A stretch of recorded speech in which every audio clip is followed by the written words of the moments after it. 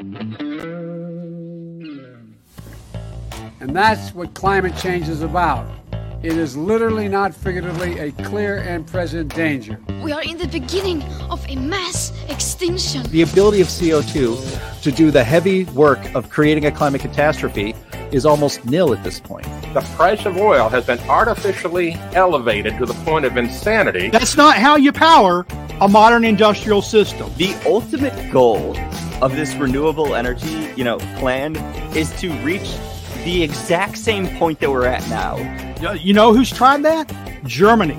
7 straight days of no wind for Germany. Their factories are shutting down. They really do act like weather didn't happen prior to 1910. Today is Friday.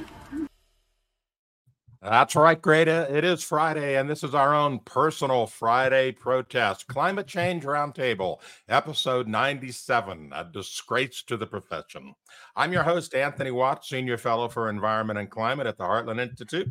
Joining me today, we have our regular panelist, Dr. H. Sterling Burnett, Director of the Arthur B. Robinson Center, Linnea Lueken, our Research Fellow at the Arthur Robinson Center, and also, a little later, Vice President of Communications at the Heartland Institute, Jim Lakely, who will be joining us to provide some color commentary. So welcome, guys, and happy Friday.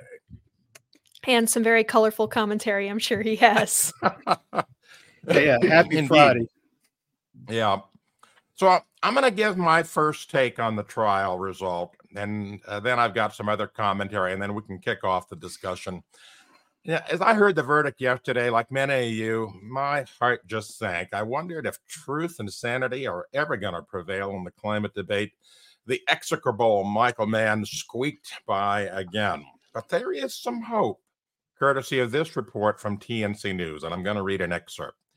In a statement, a spokesperson for Steyn said the $1 damages award proves the jury found Dr. Mann did not suffer any losses as he claimed. We always said that Mann never suffered any actual injury from the statement at issue. And today, after 12 years, the jury awarded him $1 in compensatory damages, said Steyn's manager, Melissa Howes. The punitive damage award of $1 million will have to face due process scrutiny under the U.S. Supreme Court precedent. And here's why. The U.S. Supreme Court has in the past indicated that punitive damages awards that are 10 times greater the compensatory damage award are generally unconstitutional. So that's the loophole. So next, I'm going to prime the discussion by reading something that Jim Lakely wrote earlier today, and we'll use that as the basis to start off the discussion. It is obvious that the jury ignored all the evidence and the application of civil defamation law. Let's be clear. Michael Mann, who had the burden to prove his case, presented no evidence that he was financially, professionally, or reputationally harmed by those 2 blog posts. He didn't produce weak evidence or only a little bit of suggestive evidence. He produced 0 evidence, none. In fact, as the defense presented their case, Mann's income, professional standing, he's now an Ivy League professor, and personal appearances with celebrity climate people like Leo DiCaprio only increased since the publication of those blog posts that were in question. This was a civil equivalent of jury nullification. No matter what, this DC jury was going to rule against anyone who attacked climate science, which the judge specifically told this jury was not on trial. One reason defamation cases are infrequently brought into court, especially when the plaintiff is a celebrity or a public figure like Michael Mann, is because they are very hard to prove under the law as written and traditionally tried. As Mark Steyn pointed out in court, defamation law is more lax in the UK because they don't have our First Amendment. But we now live in an America where your First Amendment rights are forfeit if you are on the right and the person you are criticizing is on the left. Guys, your thoughts? Well, I think that to me, the thing that's most troubling, other than the loss of the case here. Andy, what is going on with our panels here? We're having all sorts of fun. Sorry, I've gone crazy some back action here. stuff. My bad. The venue shopping that was done for this particular trial, and what seems to happen a lot for trials, considering the kind of progressive element in the United States. They do this all the time. Washington, D.C. is a really good spot for them to pick. Washington, D.C. is probably the bluest city in the entire country. It has the highest concentration of people that are going to be not just aligned with the political left, which tend to be aligned with the climate catastrophe narrative, but also people who are more willing to ignore their brain and go with whatever the expert is supposed to be. And more often than not, the expert also has to be someone who is aligned with government, which almost everyone who lives in the DC area works for government. So it's, oh boy, it's a tragedy that they let them do this jury trial in DC in the first place, instead of in either of the home, territories of any of the people involved. So, yeah, I hate that. It's kind of what you'd expect out of the deep blue state that exists in DC, right? I've expressed this on the three previous. The judge has some responsibility here. Now, as far as I know, there are still some motions pending. He could dismiss, notwithstanding the verdict of the jury. He could diminish the punitive damages in line with what the Supreme Court has said. We don't know if he'll do that. He hasn't done it yet. But his responsibility was to shut the door to this case in the first place. The First Amendment, not absolute, but it allows mocking. Evidently, DC juries don't understand what an analogy is. They think if you compare somebody to somebody else, you're saying they are something else. That's not what an analogy is. But I guess one of the fatal errors I saw in this trial, and I said I wasn't going to talk about it, but I'm going to talk about it. I love Mark Steyn. Brilliant command of the English language. Love hearing him speak. All my friends raved about his presentation, raved about his closing argument. I cringed. Another person I used to love, now passed on, is William F. Buckley. He used to have a show called Firing Line. God, I love to watch that show. But it wasn't for the average person. And many people that I knew thought it was snooty, that the people on that show were talking down to them. And I think the people on the jury thought Steyn was talking down to them. That they didn't have to like Michael Mann to think, we don't like this Englishman coming in here, doesn't know he should have a lawyer, thinks he's so bright he doesn't even need a lawyer. And then he's going to tell us what's proven and what's not proven when that's our decision to make. Because his closing argument was all not proven, not proven. No, that's for the jury to decide. And so I like this presentation, but I thought it was the wrong forum for it, because it goes over good at a climate conference, but I'm not sure it goes over good in front of a jury of average people who resent people who think they're smarter than them. There's a saying in the United States. There's a rule in the United States that says you're to be tried by a jury of your peers. Yeah. And this jury was not peers of either Michael Mann nor of Mark Steyn.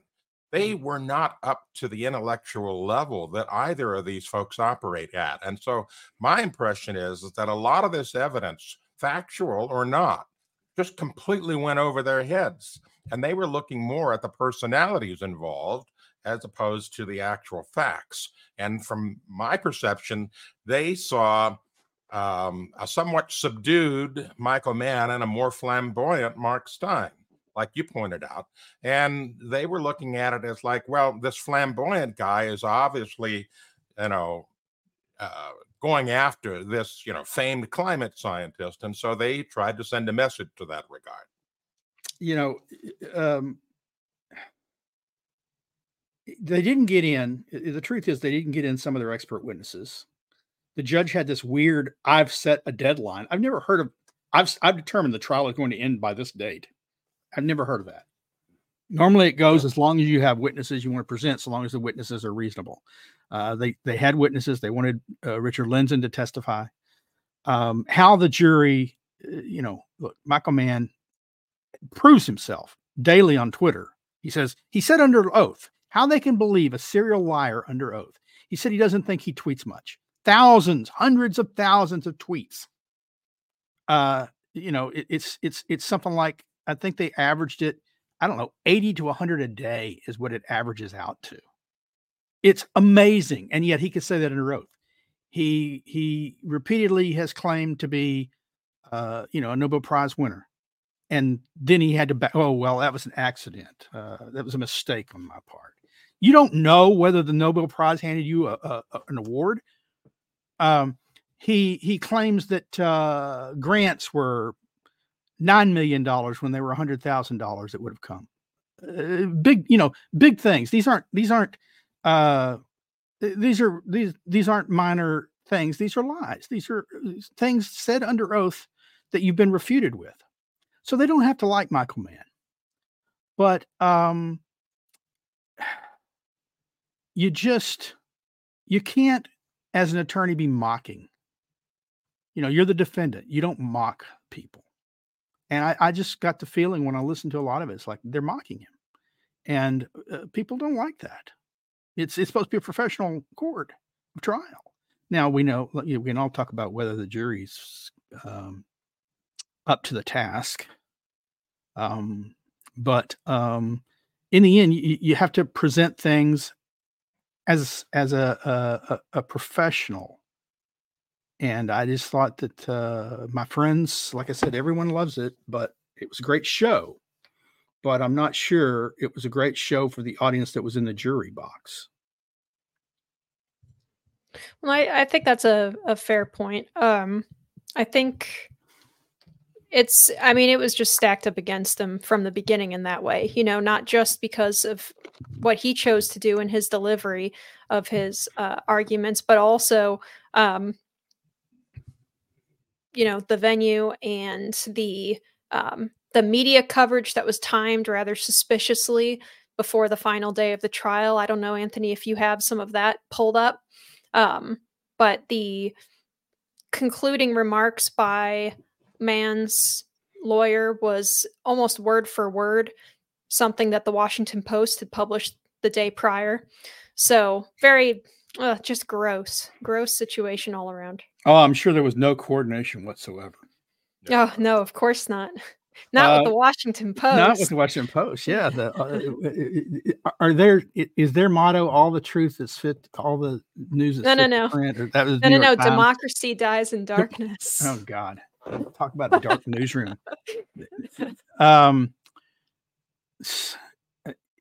It's very disturbing. And for the jury to not just come back. I mean, in the end, the jury saw through it to some extent. They said, Mann wasn't damaged much. We're going to give him $1. That was for both Steyn and I think Simberg. We haven't even talked about Simberg. Simberg was found to have damaged his reputation by the amount of a whole $1. I believe Steyn was as well.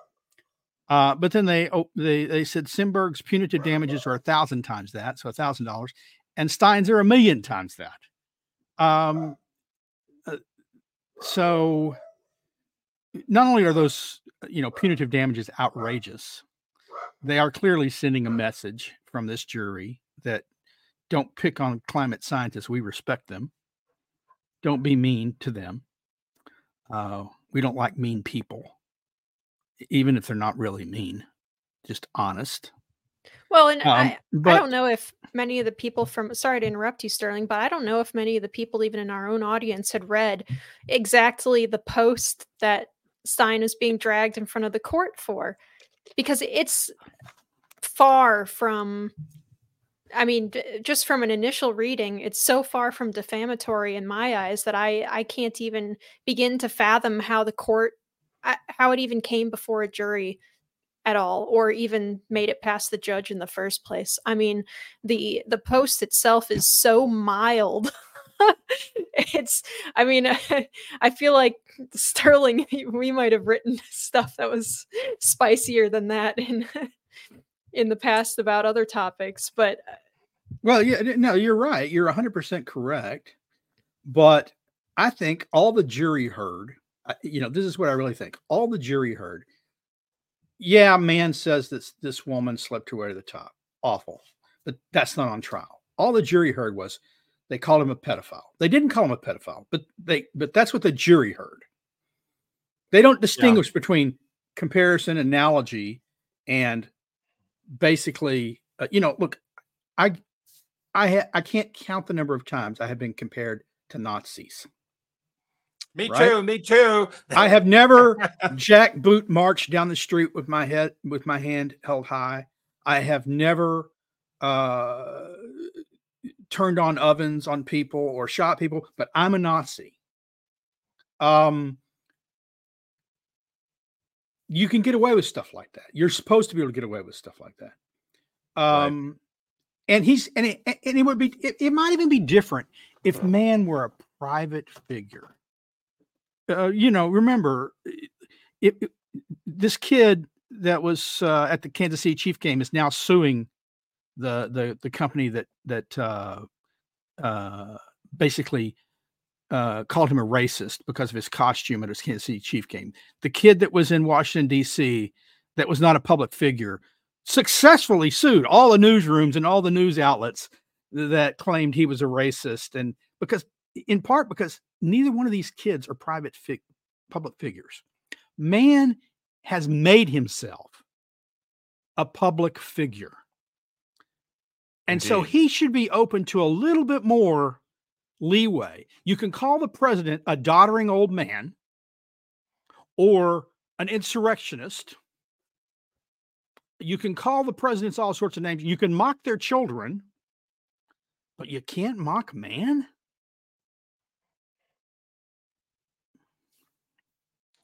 Alan Griffith writes in a super chat, is there a fighting fund we can donate to in support of Steyn? No, not specifically. However, you can go to his website, steynonline.com, and he does have the ability to join his club and buy some gift certificates and things like that will help him out.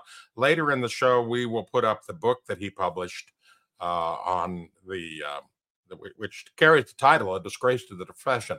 Really worth reading because this is the book about Michael Mann that was written by other scientists, essentially. Steyn put it all together in this collection. But basically, everybody else on the climate science world commented on Michael Mann. And it's devastating. It really is. And so it's worth looking into that to purchase that. That'll also help Mike.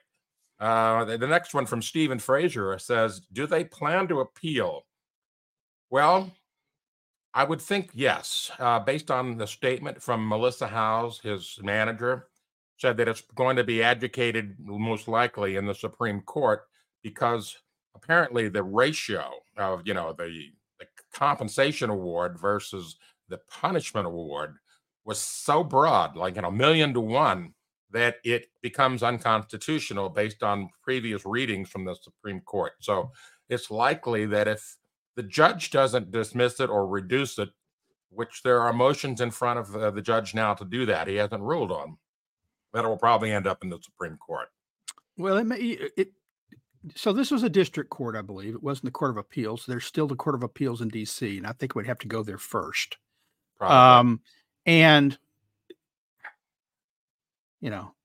I don't know if the DC Court of Appeals will be more sensible than the district court judge was. But like I said, if you're honest legally, as a matter of law, this case never should have gotten through the courtroom doors. It should have been dismissed with prejudice so it couldn't be filed again. In the end, you either think we have a First Amendment in this country or you don't. And evidently, the jurors felt that we don't.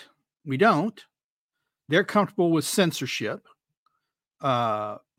censorship paid for by an outside group because Mann never had any skin in this game whatsoever. If he lost, he owed nothing. And in courts, when he's lost before in Canada, he's paid nothing despite the loss. But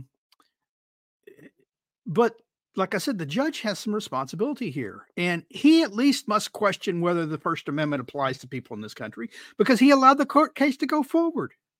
And that is a little scary to me, because as far as I know, every federal judge, when he takes the oath of office, swears to uphold and defend the Constitution of the United States. And the First Amendment's pretty prominent. All righty. So I want to move on to the next topic. Now, there was a very good post by the Powerline blog called "A Bitterly Disappointing Verdict," which I also reposted on WhatsApp with that, along with some of my own commentary. And the Powerline blog talked about some of the aspects of the trial, and it's worth reading. But it is a bitterly disappointing verdict. And, you know, it found the defendants had defamed Mann, the jury, but, they just went crazy over the punishment award, which may or may not hold up as we see. But they agree with what Sterling says. In a sane world, this case would never have gone to the jury. The legal standard is actually malice, which means that defendants much have thought malice a forefront, but that wasn't proven. This was simply about a perception, like Sterling said. The jury perceived, I believe, he called Mann a pedophile, even though he didn't. There was a comparison analogy. And given the makeup of the jury, and we don't know exactly what that was, but it seems that it went over their heads. That argument went over their heads. But I want to bring up Mann's first tweet after the verdict, because this is telling. These are the first two tweets he made. "The arc of the moral universe is long, but it bends toward justice." He's quoting Martin Luther King Jr. And then he says, "They played checkers. We played chess." Well, that's just ego. Well, no, dressing on his part. He got the court, the venue that he wanted, right? He got the right judge. He played chess. This never. I hesitate to believe that this would have gone to trial in Pennsylvania, which is probably the appropriate forum. And as far as the malice, there were two things they had to prove. For defamation, I mean, part of it was they made a false claim about him. And that, I think, just completely wasn't proven. The hockey stick is still in debate. So to say that in debating the hockey stick, they weren't being reasonable, which is basically what the jury concluded, is wrong. But the malice, look, I listened to, I don't know how closely you listened to it. There may have been no malice when Steyn and Simberg wrote their initial posts. Simberg came across as very deadpan. He's sort of a Joe Friday, just the facts, only the facts man. But it's clear, it seemed clear to me that after 12 years of putting off the trial and legal wrangling and back and forth, Steyn bears a little malice towards Mann, as would any reasonable person. But that came across. And they're supposed to be looking at whether he had malice at the time, not malice now. But do you really expect people listening to him to distinguish that? I think it hurt his case. And I think somebody said that earlier in our chain of comments. I thought it was very insightful. Yeah. So I want to go on to the next tweet from Dr. Mann. This came out of a report from Science Magazine. And in a statement, Mann said, "I hope this verdict sends a message that falsely attacking climate scientists is not protected speech." And then he goes on to talk about in this tweet that Mann is signaling in the next tweet that he's just getting started on lawfare. Basically, he's saying, stay tuned after someone comments, hope you press on against National Review Online and the Competitive Enterprise Institute. His attorney made a statement in that post saying, ask about Competitive Enterprise Institute and National Review. Mann's lawyer, John Williams, said, they're next. Yeah, they were dismissed. They were dismissed from the suit 3 years ago.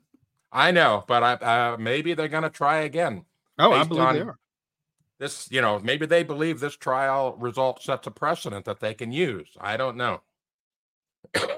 But he's got, evidently, he's got a virtually unlimited slush fund to bring lawsuit after lawsuit, right? There's a whole group.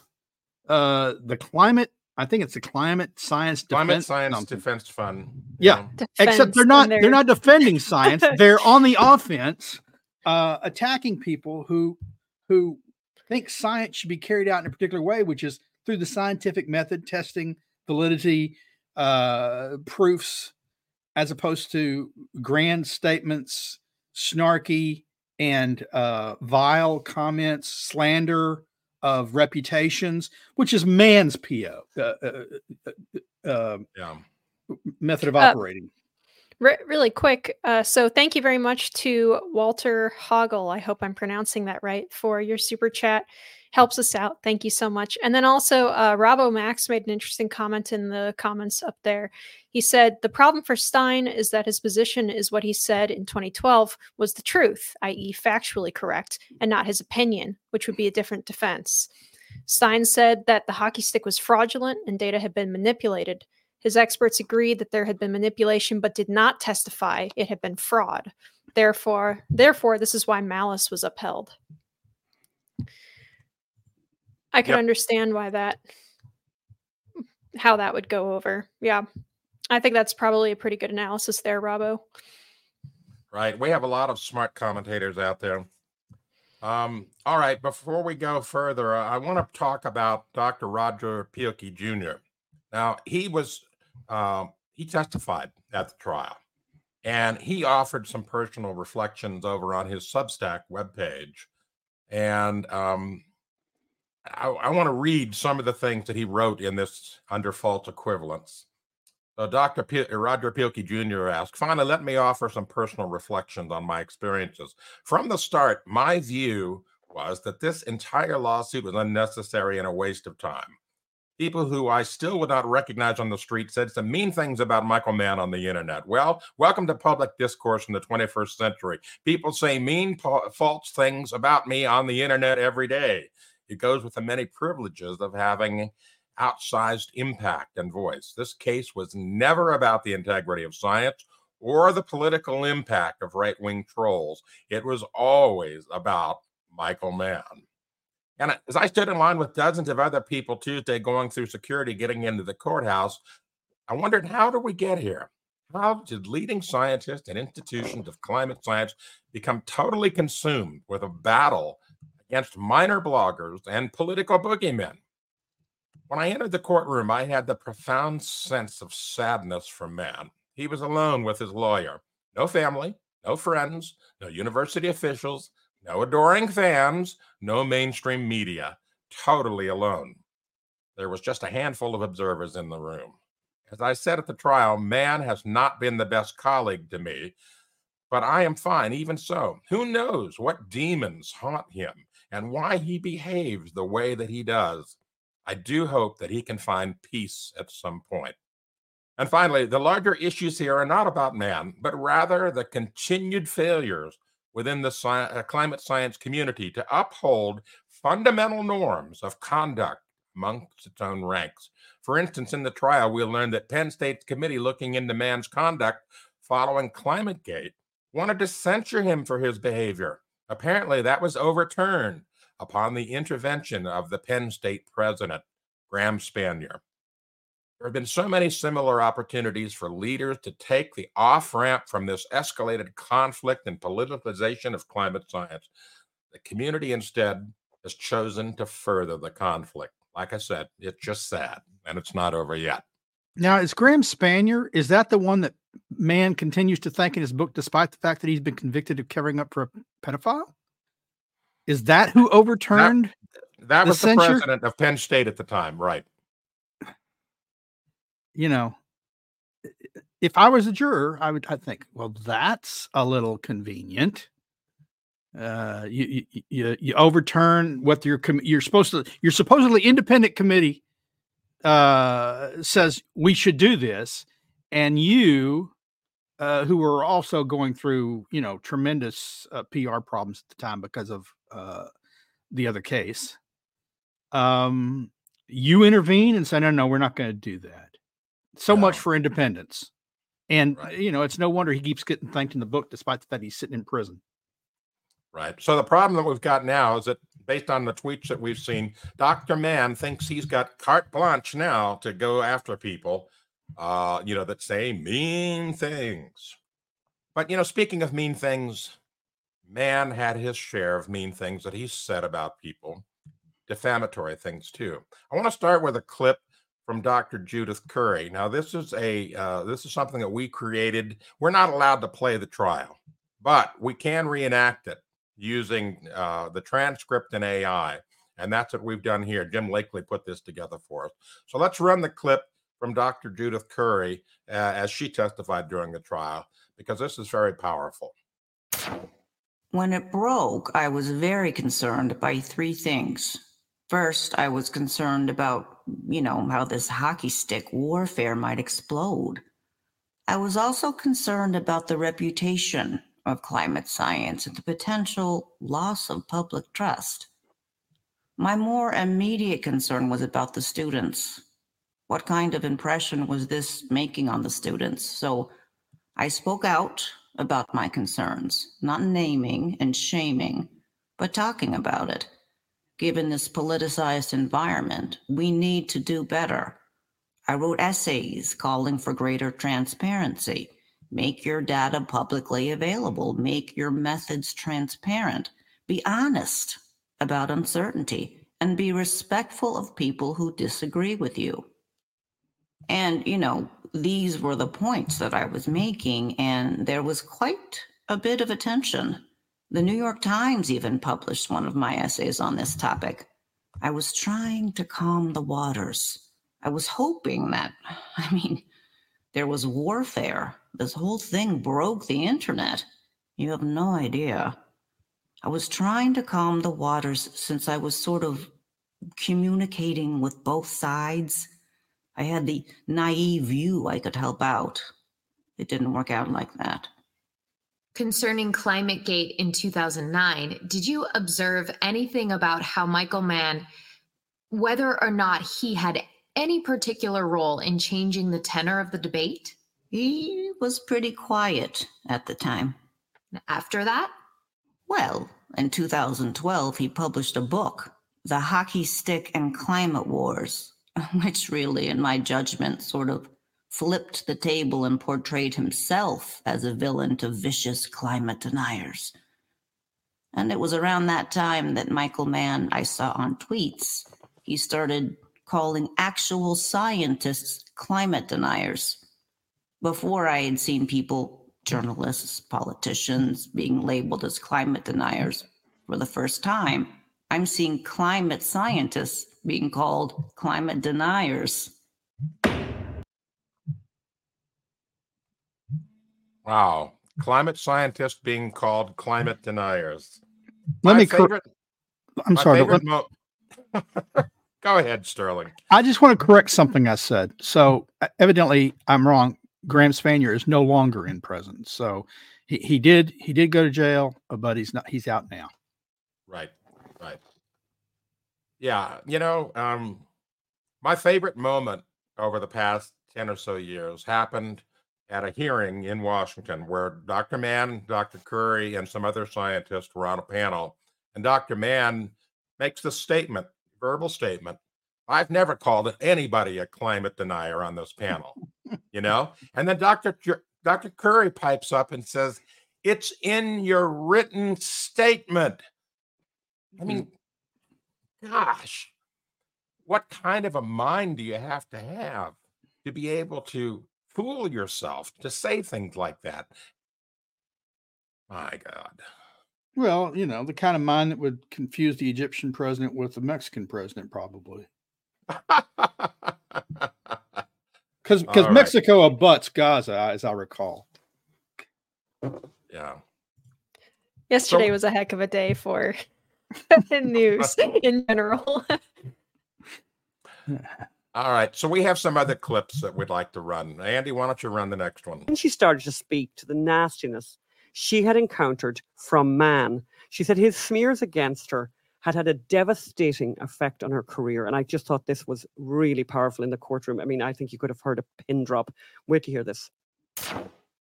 You testified Thursday in congressional testimony. Michael Mann referred to you as a climate denier. Has he said that anywhere else that stands out to you in particular? Yes. I don't know if the word climate denier is the one that he used, but I was called a serial climate misinformer. This was in a 2013 Huffington Post article, and I remember everything about that because this is the article that destroyed my academic career. Then let's go to the third paragraph on page 1. I believe that's where the phrase serial climate disinformer Judith Curry is. Is that what you're referring to, Doctor? Yes. Without mentioning anybody else, talking about your personal experience, what impact did this have on your career? I first spotted this article on Georgia Tech's daily news feed. Every day, Georgia Tech would send an email citing, every time that Georgia Tech was mentioned in the media. This one, along with the serial climate disinformer quote, appeared prominently near the top of this email sent to all students, all faculty, all staff, all administrators, all alumni, all donors. For the first time in my life, I felt my heart drop to the floor. At this time, I was under consideration for a position in the higher administration at Georgia Tech. I was one of 3 finalists. At that point, I knew it was game over. As I spent the day reflecting on what this meant for my career, I Googled my name, Judith Curry. The whole first page of the Google search was Judith Curry, climate denier. Judith Curry, misinformer, and on it went. My homepage at Georgia Tech didn't show up until the second page. My first thought was, wow, this is really bad for Georgia Tech's brand. My second thought, this made me unemployable at any other university. And my third thought was that Michael Mann's effort to brand me as a denier and discredit me was now complete. The smear job was now complete. At this point, I still don't understand why I'm called a climate denier, whatever that means. Wow. Yes, but Michael Mann is the victim here, right? What a great job on the voice acting for Annan Phelan's show. Yes. It's a great She really does sound like production. Curry. Yeah. Yeah, a lot. And it was a very, very good podcast. So I'm glad we tried to get them on again for this show, but unfortunately they had to be traveling back home. So Right. And I had incorrectly mentioned at the beginning that this was done by AI, and that's not correct. These were actual voice actors. We do have an AI clip that we're going to run later. So, but yeah, a couple of our commenters have said that, Judy has a defamation case, if anyone does. But unfortunately, I think at this point, the amount of time that's passed, I don't think that she could bring it up. I think it's been too long. Unless Mann continues to say the kind of stuff that he says about her, then maybe. But I don't think he can help himself, honestly. Yeah. Yeah. All right, we got another clip. Let's roll it.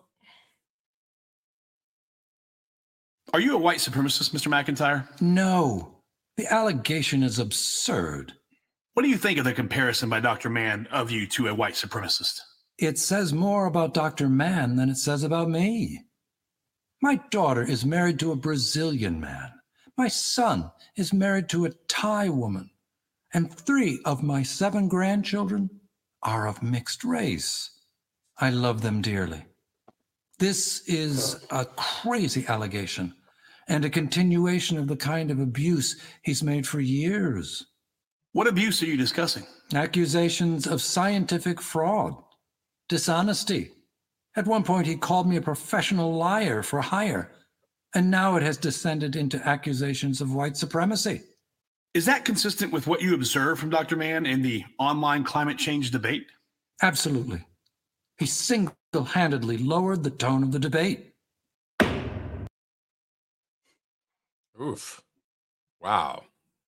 That was Steve McIntyre, who has taken probably more slings and arrows from Mann and his cohorts than anyone. And yet, Steve McIntyre has always been professional in what he has done, in what he has said, in what he has written. And I have the greatest respect for him. All right, one last clip we have to play. Suppose he really does believe that everyone thinks he's a pedophile. So I asked him when he was in the witness box. In more than 11 years of this litigation, you have not identified a single witness who would come and testify in this court and say that they read Rand's blog post and then came to believe that you engaged in child molestation. Isn't that right? And Dr. Mann answered, I'm not sure that's quite right. I think we're going to have testimony from somebody who will speak directly to that matter. Follow-up question. Are you engaged in molestation? Is that going to be Dr. Abraham? Are you saying that he believes that you were engaged in child molestation? Dr. Mann. Yep. Quote unquote. Yep. Dr. Mann testified under oath that Dr. Abraham believes he, Mann, engaged in child molestation. Do you remember that from Dr. Abraham's eventual testimony? I think it would rather have electrified the court if he had so testified. It might even have made the rather sleepy local newspaper that showed up on the 9th day of trial here. But John Abraham, the only fact witness called by plaintiff's counsel, didn't say that, or anything like it. So yep, as Michael Mann testified, means no. In the real world, yep, means nope. Yep. Wow. The gyrations that have been going on here in the mind of Dr. Mann are just unbelievable. You know,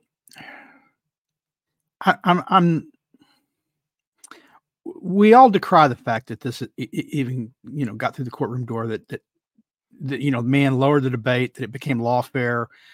And I'm not sure I wish Curry had sued at the time and McIntyre and McKittrick, because there were two of them that wrote their papers, had sued at the time.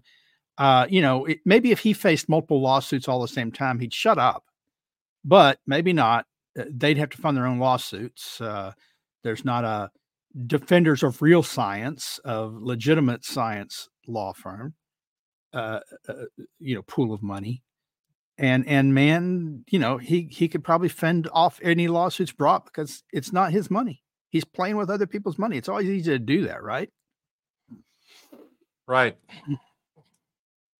Right. Well, and also, the reason probably why, Judy and McIntyre and all of them, they probably didn't even think to pull a lawsuit for someone being, cruel to them on the internet or whatever.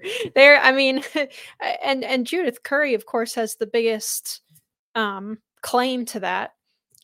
She testified She could actually show monetary damages.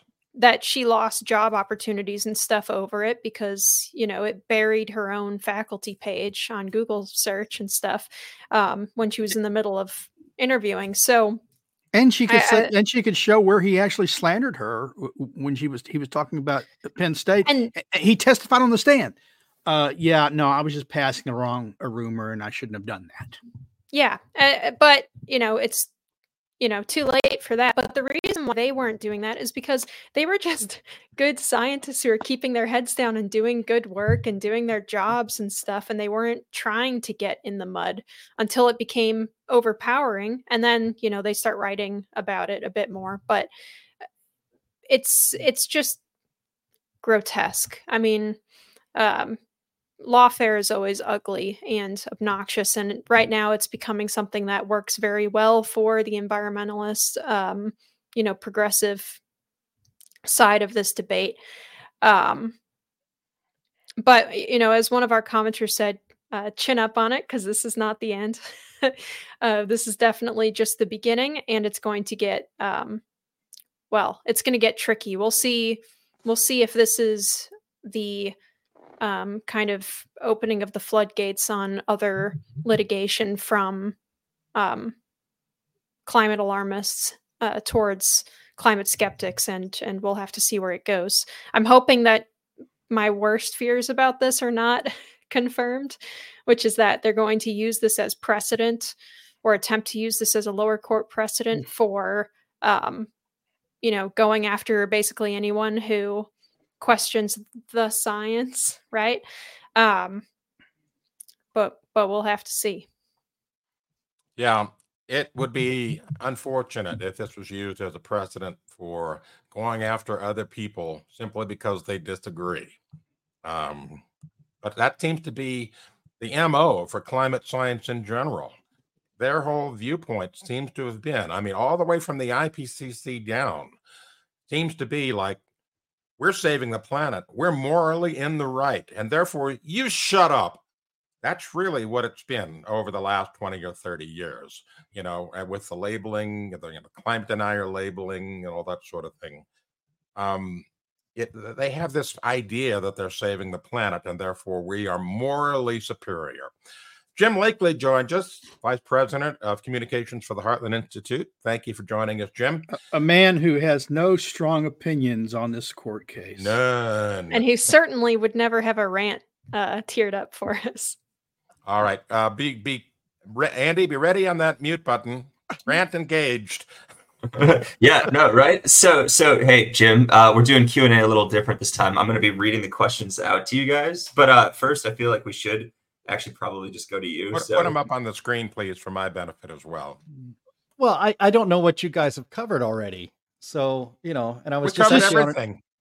Yeah, we've discussed how the trial should have been thrown out from the start, how it should now be overturned, notwithstanding the verdict of the jury, that the fines at the minimum should be diminished because of the lack of constitutionality, and what an execrable human being Michael Mann had proved himself to be on the stand.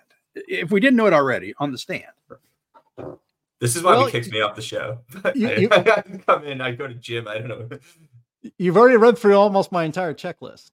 Let me just say, I did share these notes with you guys in our internal Heartland Slack this morning, but I have watched and listened to more of this trial than probably you guys, although we all followed it pretty closely. But it's obvious to anybody with a operating brain that watched this trial that the jury ignored all the evidence and the proper application of civil defamation law.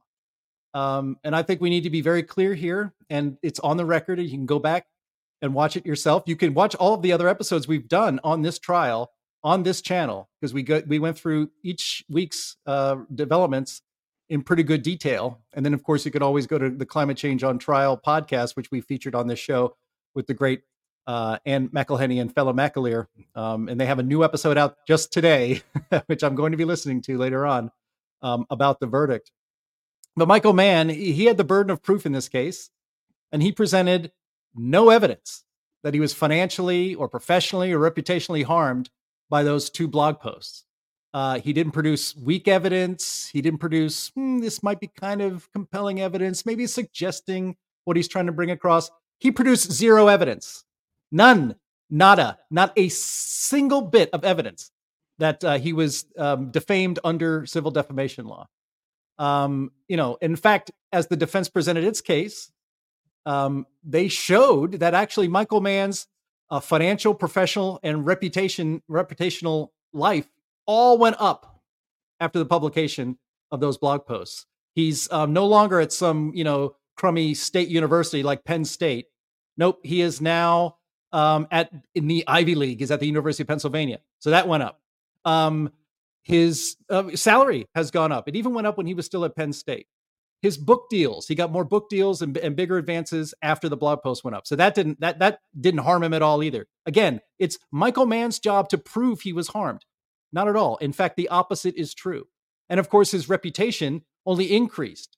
He got to call, he says, I have a little bromance with Leo DiCaprio. Oh, isn't that nice? They even showed a picture of them in court. And Michael Mann, being a little man, physically, mentally, and psychologically, he's like, oh, actually, that it's just the angle of that picture. I'm actually a lot taller than that in real life. Or Leo is actually really a lot taller than you think. His ego was just off the charts, terrible. But again, his professional and even social reputation went up after those blog posts.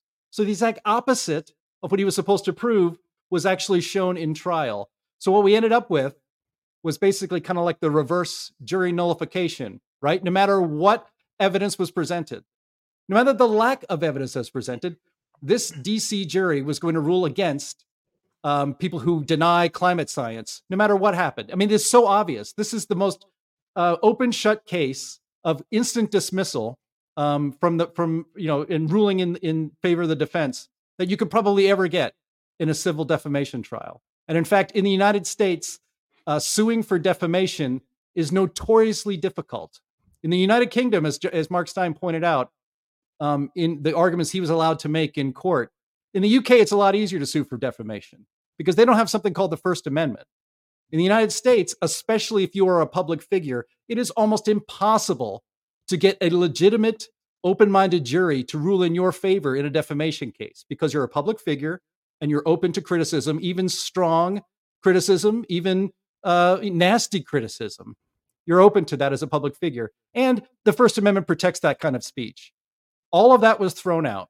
All of it was thrown out in this case. This is why this is such a horrible day for justice and a really black day in America, because we now live in an America in which your First Amendment rights are forfeit if you are on the right and you're criticizing somebody on the left, because that's what this was really all about.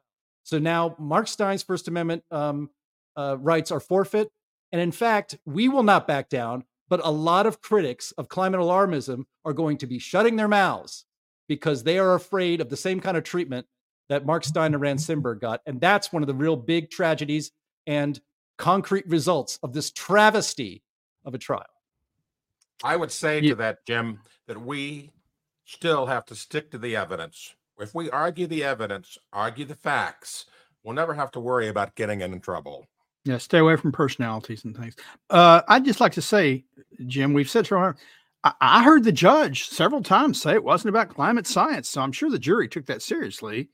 It was a joke. Of course, it was about climate science and Mann's prickliness about whether he was, his science accurately represented ancient history or other people's did. But the Jim, basically, to some extent, the jury actually agreed with you. They did find defamation, and they said it damaged his reputation so much they awarded $1. That's True. What he lost, right? They awarded $1 from Simberg, and I believe they awarded $1 from Steyn in actual damages. Then it was like, but we think they're nasty. They were mean to this guy. Why pick on somebody who is so obviously prickly and angry? They shouldn't have done that. And so we're going to award them a lot of money as punishment. And of course, we've already talked about it, but I'm hoping the judge expresses a little bit of rationality and adherence to the law and reduces the penalty if he doesn't just throw out the finding. You have faith in our federal courts in Washington D.C. God bless you, sir. No, I didn't say I had faith. I said hope. I'm your hope. Okay. Hope springs eternal, Jim. Look, this if you looked at the evidence presented in this trial, and if you were to look up Rand Simberg's blog post and then look up Mark Steyn's blog post, Rand Simberg did more damage. His blog post was much harder on Mann than Steyn's was. Yeah. Steyn was just funnier about it. And I think this is really important. I talk about prejudicial.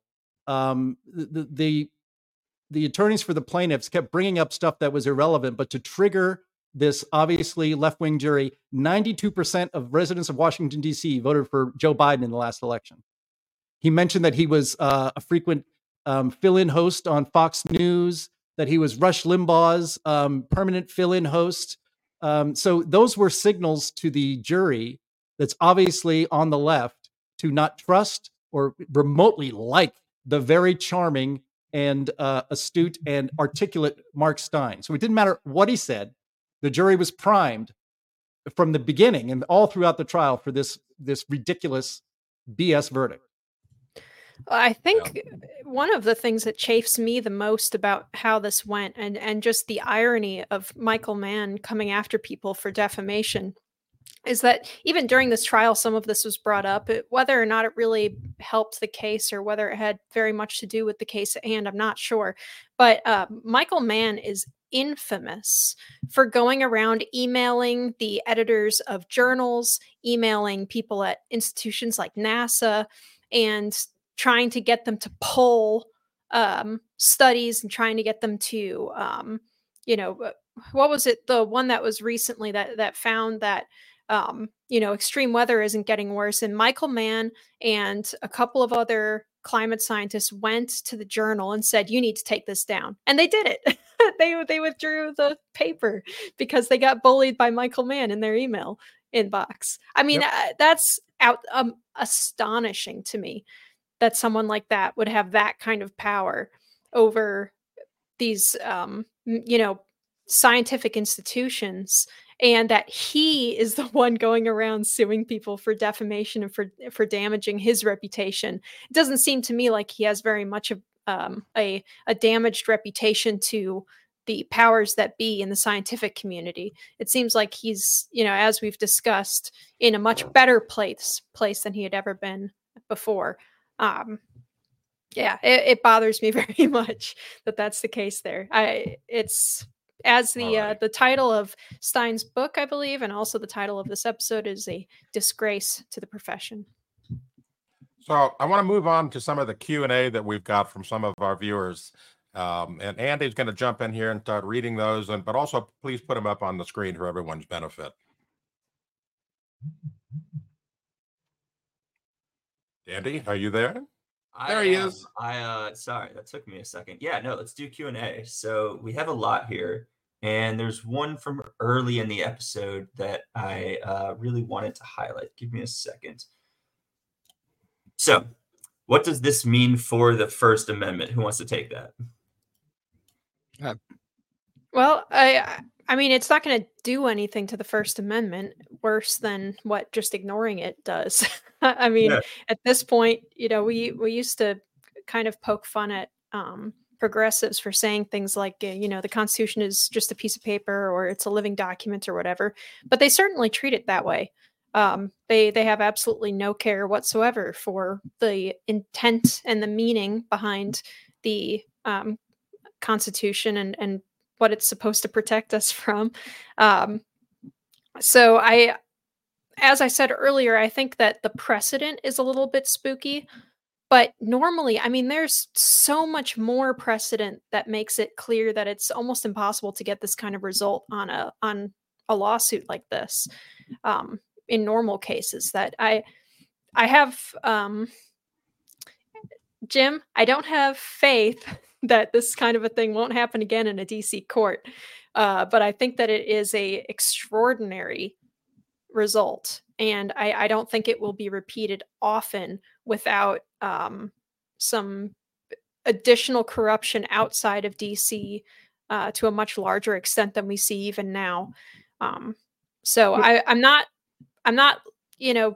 losing sleep over it necessarily, but it is, it definitely makes the ground a little shakier. The problem is it sets a precedent. Yeah. The federal court has now said this stuff basically can stand. And I think the First Amendment has been on the road to erosion for a while when you look at what's going on in college campuses. Interestingly, I believe the ACLU offered a friend of the court brief on behalf of Steyn and Simberg. So they were still doing their job. But it's troubling, and it doesn't have to gut First Amendment protections. All it has to do is force people like ourselves that want to still debate the science to be more cautious and circumspect in what we say, to the extent that we are ineffective in communicating what's wrong about the so-called consensus. All right, let's move on to the next question. You're muted, Andy. Apologies. So David Spain asks, will Mann frame and hang his compensatory dollar award next to his Nobel Prize on his wall at home? Probably. Probably. I'd say that's a safe bet. Yeah, right. All right, we'll keep going here. So we have from... although it would be really nice if Mark Steyn sent him a Canadian dollar instead. Yeah, David, you can leave your contact information in the comments. We'll forward that to Michael Mann so he can be in touch with you very soon. So Chris Shattuck asks, except do you really think a jury of peers, especially in Washington, etc., are capable of making a rational decision? Well, obviously not. The evidence speaks for itself. Or the verdict speaks for itself. I think it depends on the topic. I think most juries, even in Washington, D.C., still convict murderers and things like that. But, Jim pointed out something that I hadn't even thought about. I did talk about Steyn, sort of whether he appealed to the jury pool like he appeals to us. But Jim pointed out, look, he said, I worked for Rush Limbaugh. I did those. It's like, I think that's right. It biased them going in. It's like, hold it. We hated Rush Limbaugh. We hate Fox News.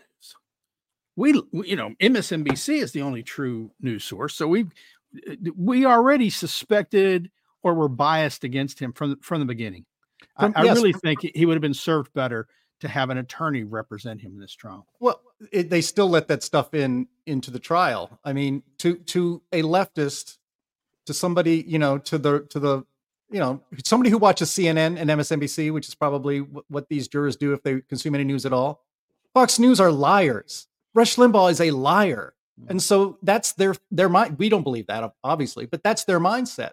So look, they had to do, just real quick, Mann had to prove that the publication by, what they wrote was a false statement of fact. And what they wrote was that the Penn State investigation of Michael Mann's work was a whitewash. That's actually true. So that wasn't false at all. That false statement, which was true, was defamatory. It's not defamatory to call that a whitewash, similar to the Sandusky whitewash.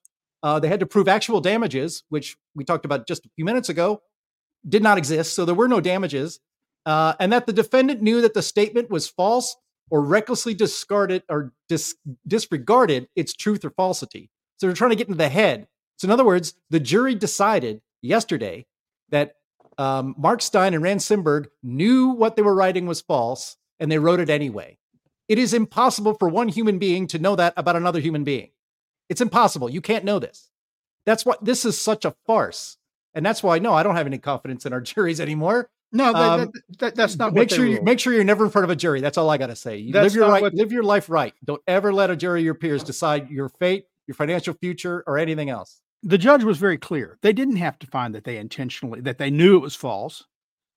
All he had to find was that it was likely that they could have found out that had they examined the evidence, had they examined what was going on, they would have come to a different conclusion. Instead, they declared it false. He didn't say that they had to know it, that they should have known it. Reasonable people should have known it.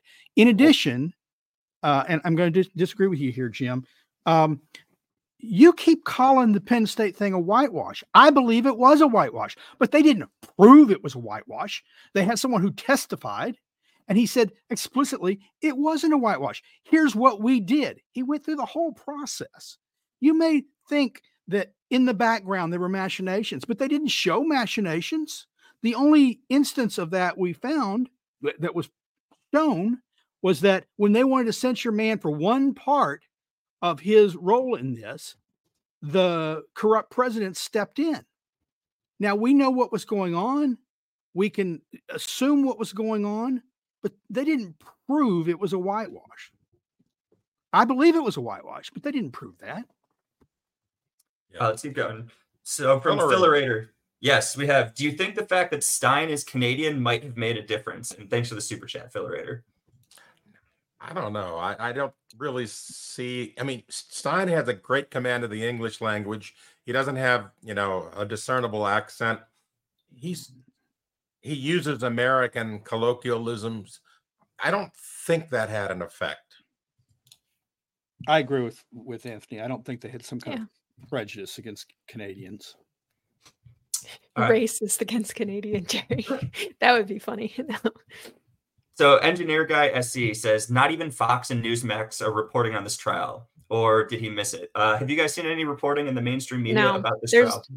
There's basically none anywhere. Well, in the except for those random Washington Post came out and published something, and I think the AP did too, which is interesting because the Washington Post and the AP both have what I would consider a very strong conflict of interest in this case, because they both get very large sums of money for climate reporting.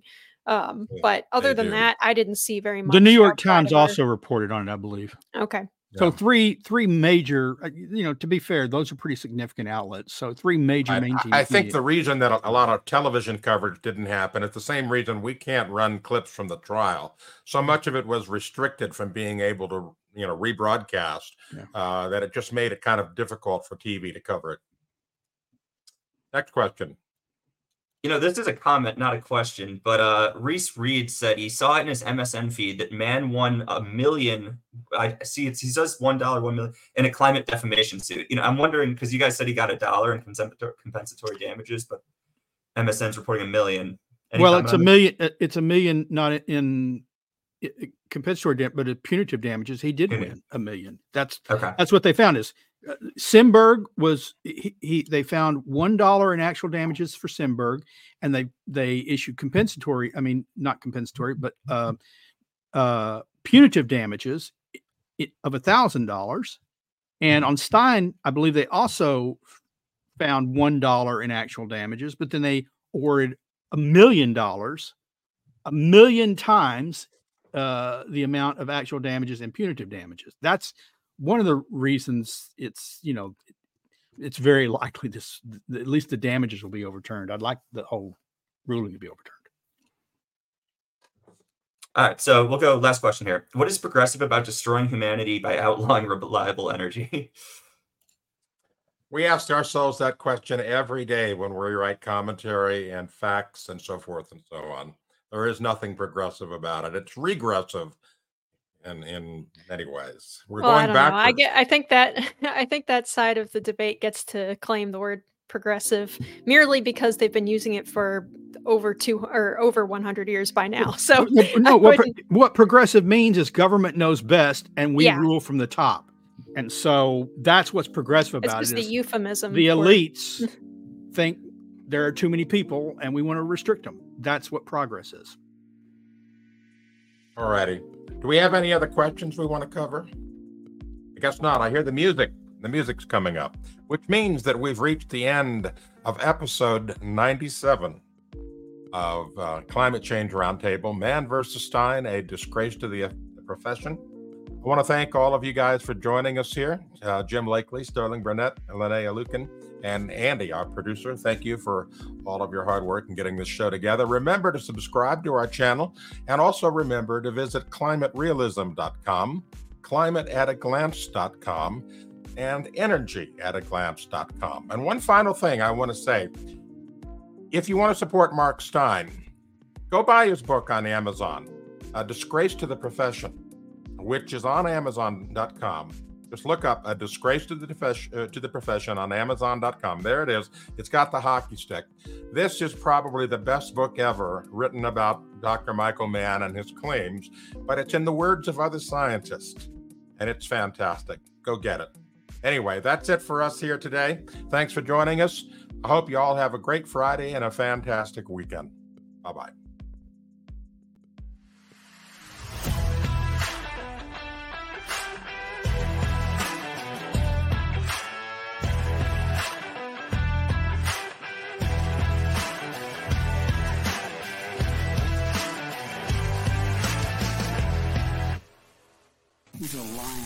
face pony soldier.